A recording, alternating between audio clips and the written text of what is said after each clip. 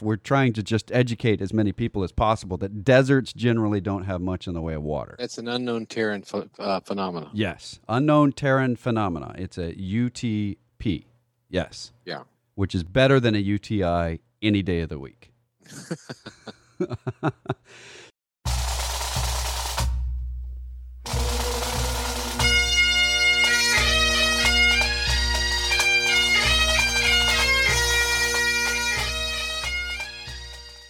Once more unto the breach, dear friends, else close the wall up with our English dead.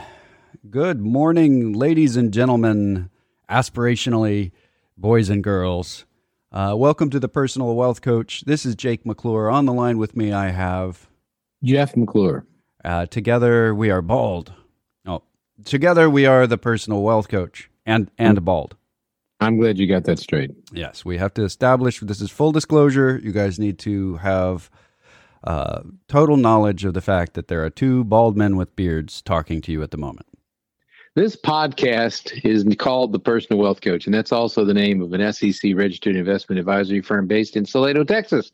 Now, the fact that it's registered with the SEC doesn't mean that the SEC approves or disapproves of anything, neither does the secretary, whoever the secretary is, and this tape will destruct after it's listened to. You just dated yourself. This tape will destruct. Your podcast tape is about to self-destruct. That's why you can't find the tape in it anymore. It already has self-destructed because it's too old. And the information that we do present in this podcast, we get from sources we think are very reliable, but we don't make any guarantees as to the completeness or the accuracy of that reliability or anything else. We just do the best we can. The information that we're providing during this podcast is not considered investment advice. This information is educational because investment advice means that we know exactly who's listening and we can custom tailor all of our advice to them. So prepare to be educated. We could give some good news. Let's do that. What are you talking about? Yeah, let's give some good news. We're going to lose all our listeners if we only talk about good news, though. The Fed did their stress tests. If they announced the results this week, they actually go around and test the larger banks in the United States, and they give them a scenario, and they make them go through the scenario of the world comes to a semi-end or something, or the dollar crashes or the euro crashes, or something horrible happens, and would they be able to stand it? And all of the major banks, matter of fact, no bank failed the stress test. They all came out passing with flying colors. Some of the pieces of the stress that they measure against is they look at the books and see what would happen if 20% or more of the loans outstanding didn't get paid back or went into arrears. Yep. So it's a pretty stressful. Yeah. Kind of like student loans. Exactly like student loans, which is a nice little segue. But anyway, it's good to know the banking system, the cause of the crash, the underlying, not the cause so much as the reason it was so severe. Foundation of our financial system is the banking system. And if the banking system, that foundation is solid and can take a pretty major earthquake, and that's a good metaphor for what the Federal Reserve puts them through, then you can say with some degree of confidence that even if we did get something happen, like another shutdown, at least would not have a banking collapse like we had in 2008 and 2009. Right. The banks are in good shape. There's lots of cash in them. And that's the thing. When we're looking at, people during the shutdown of the pandemic, they often, I would get messages about another global financial collapse, another banking collapse that nobody would know what their values were and so on. And that's typical to be afraid of the last collapse. It's like in war, we always train for the last war. And in economic collapses, we always prepare for the last one. Well, the global financial disaster, the collapse, there's lots of names for it. The Great Recession was predicated on a banking collapse. So the Federal Reserve and Congress and all of us got really strict on our banks to make sure that they weren't about to collapse. So they're not about to collapse, even in a difficult situation. Man, it could have been a lot worse if the pandemic had hit right at 2007. That would have been bad with two syllables. Another little piece of good news in the passing of the stress test. The Federal Reserve cleared the 6 biggest U.S. banks to return more than $140 billion in dividends to shareholders. Which sounds very dry, but what it's saying is that they didn't need to hang on to their profits just in case. They're allowed to distribute it to the owners of the corporation. But that $140 billion goes out as cash. Yeah. And the people who have that money, generally speaking, don't spend it on McDonald's. Correct. I don't know. You could probably buy a lot of McDonald's for $140 billion. Yeah, that's a lot of French fries. Or a lot of McDonald's stores. Anyway, it generally goes back into the market, which is a suggestion that the market probably will do better in the future. There's a lot of indications out there from a purely economic point of view that the market has a lot of room to move upward. Yeah.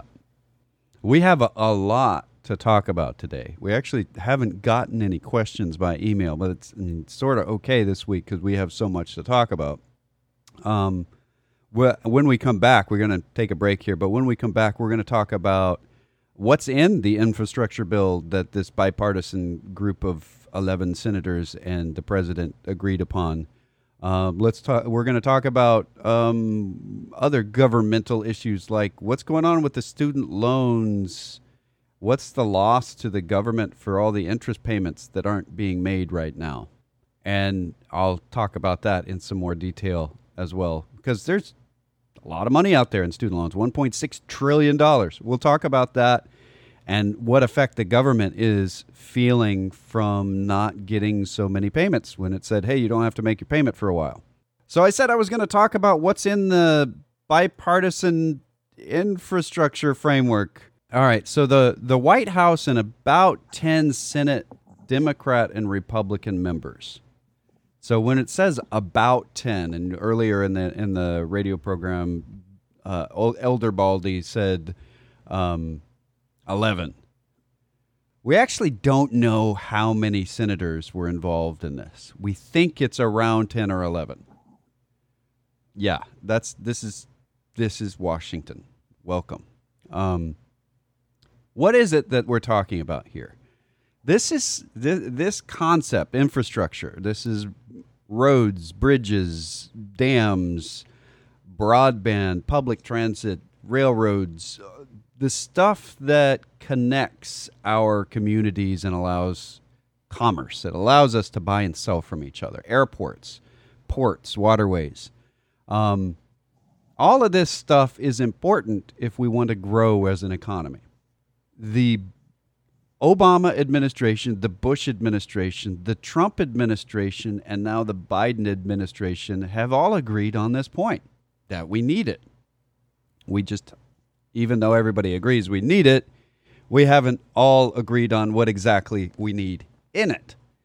So it comes forward to this point, which is a really good time to make some investments. We've said in the newsletter that there are big issues with infrastructure. I mean, there's bridges now, a bridge across the Mississippi River, a major transit point that has been shut down, and it's continuing to cost massive amounts of money, not to the government, though indirectly in tax later, but in profits to companies that need stuff shipped, that need stuff to get from one place to another.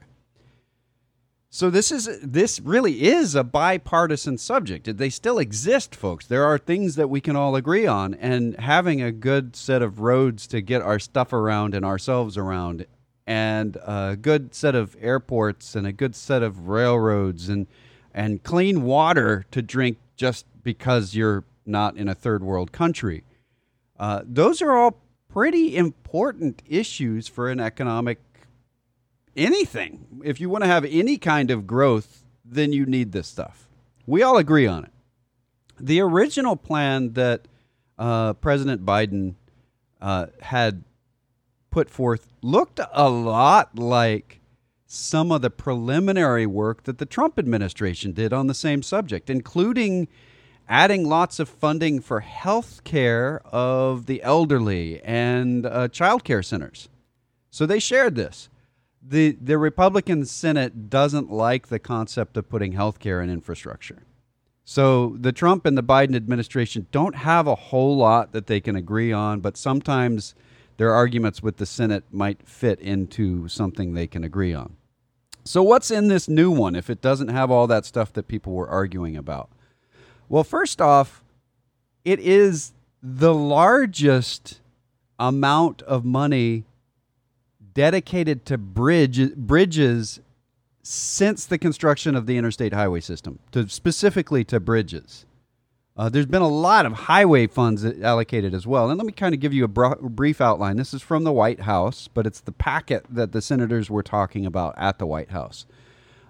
Transportation in infrastructure,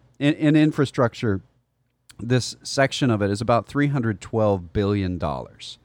Now, this is something else that confuses economists as well as everybody else. The government does their accounting very differently than normal people. The cost associated with something is not the check that you pay for it. So when you're talking about buying a house, you would say this is a $350,000 cost. I'm purchasing that. That's not how the government looks at it. They look at what additional expenses the house will have over the coming 5, 8, 10, 13 years, just random numbers in the future. And they say, what are the additional expenses associated with owning this house? We're going to have property taxes. We're going to have electric utilities. We're going to have water utilities. They include that in all their budgets, which is why you can get multiple price tags on this overall bill. You'll see some publications, some reputable publications saying this is $1 trillion infrastructure plan. You'll see equally reputable places saying it's 1.2 trillion. The difference is whether you're measuring out 5 years or 8 years. And it's really hard to measure the benefits because the benefits come in extra tax revenue because of extra economic growth. That's really hard to estimate. It's even hard to guesstimate, especially when you try to add the way the government does.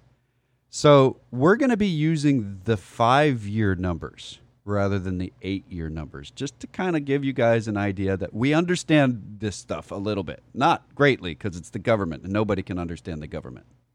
Okay, so roads, bridges, and major projects account for about $109 billion of this, about 10% of the total. Airports about $25 billion. Water infrastructure is $55 billion. What is that stuff? What does that mean? Well, that's dams.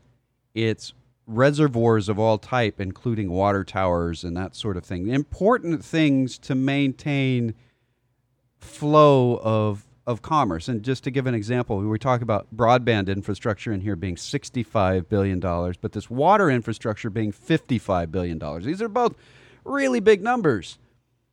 Well, we've talked over the past several weeks about changes in factory construction. For instance, in the desert states of Arizona and Nevada, you're getting chip manufacturers from overseas.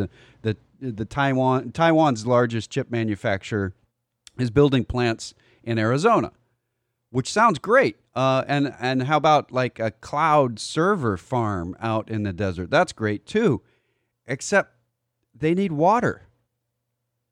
So in order to have this kind of expansion, this is one of those weird things about deserts, is that they don't generally have a lot of water in them. So we got to get the water out. I know. You consider that weird? It's strange, I know, and it's a piece of unknown stuff. We're trying to just educate as many people as possible that deserts generally don't have much in the way of water. That's an unknown terrain phenomena. Yes, unknown terrain phenomena. It's a UTP. Yes. Yeah. Which is better than a UTI any day of the week.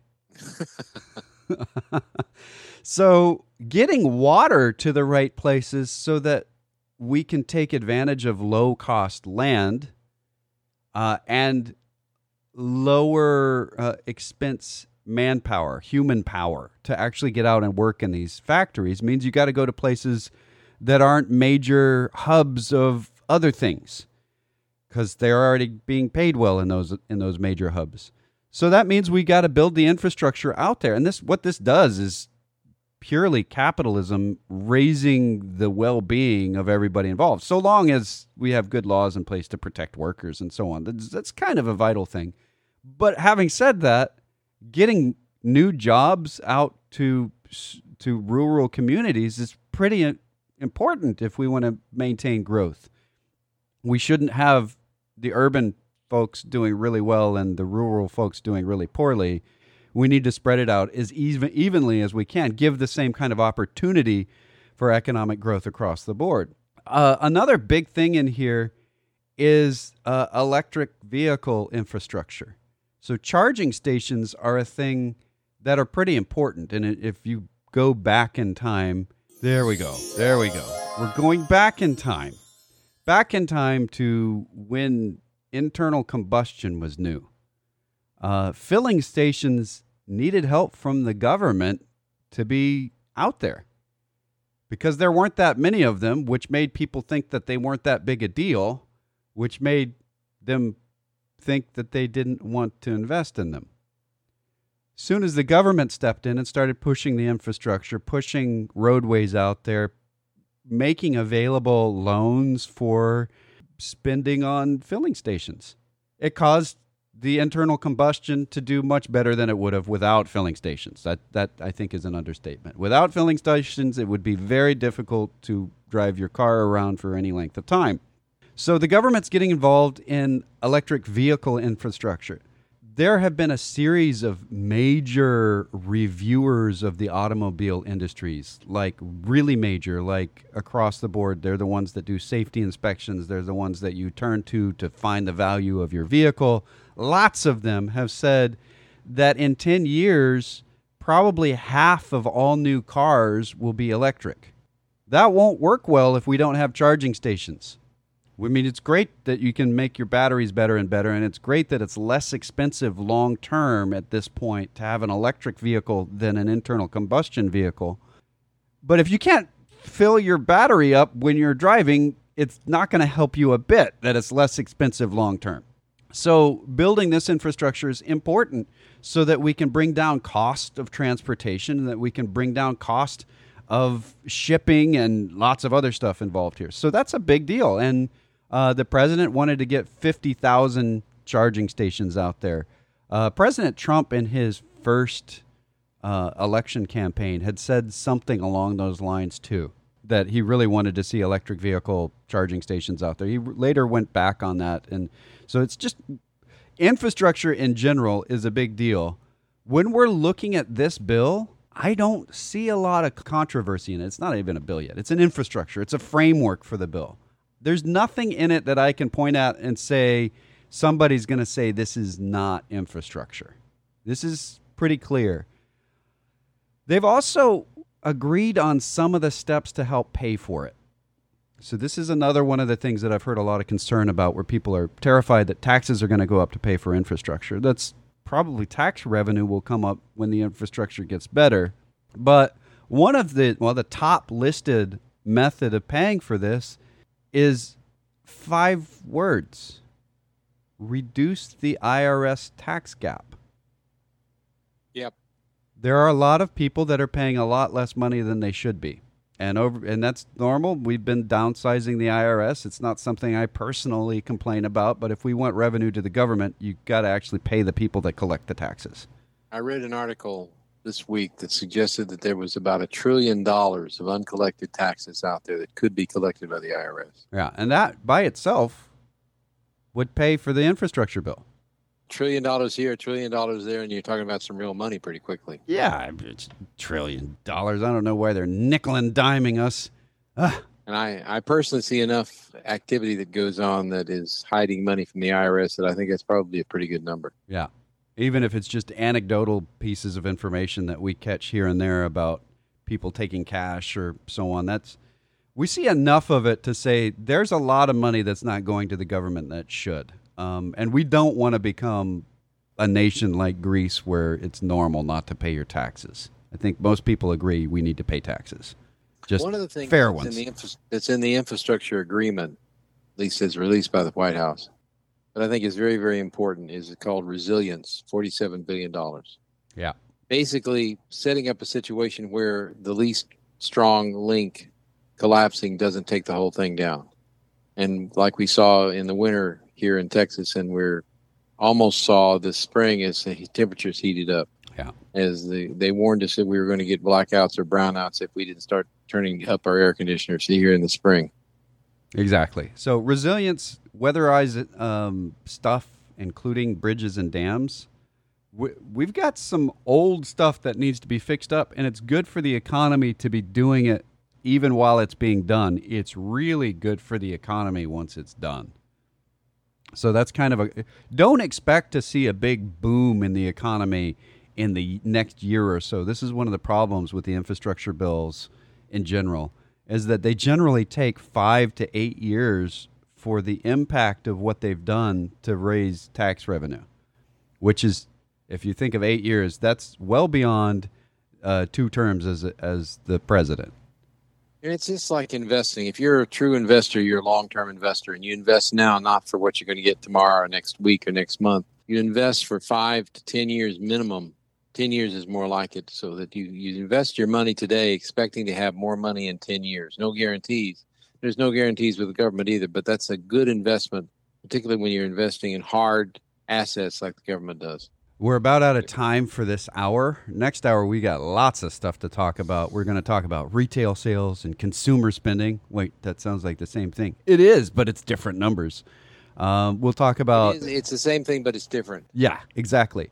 Federal student loan stuff, lots of other stuff. But in the meantime, if you want to talk to us off the air, we actually do give fiduciary investment advice to individuals, trusts, foundations, folks of high net worth. You can call us locally with voicemail on the weekend, real live people on the weeks. 254-947-1111. Or you can reach that line toll free, 1-800-914-7526. That's 800-914-PLAN. You can go to our webpage, thepersonalwealthcoach.com or tpwc.com. You can sign up for our newsletter. You can listen to the radio program going back lots of years. You can find our podcast. You can contact us through the contact form, or you can email us directly at jake@tpwc.com or jeff@tpwc.com. Until next hour, this has been The Personal Wealth Coach.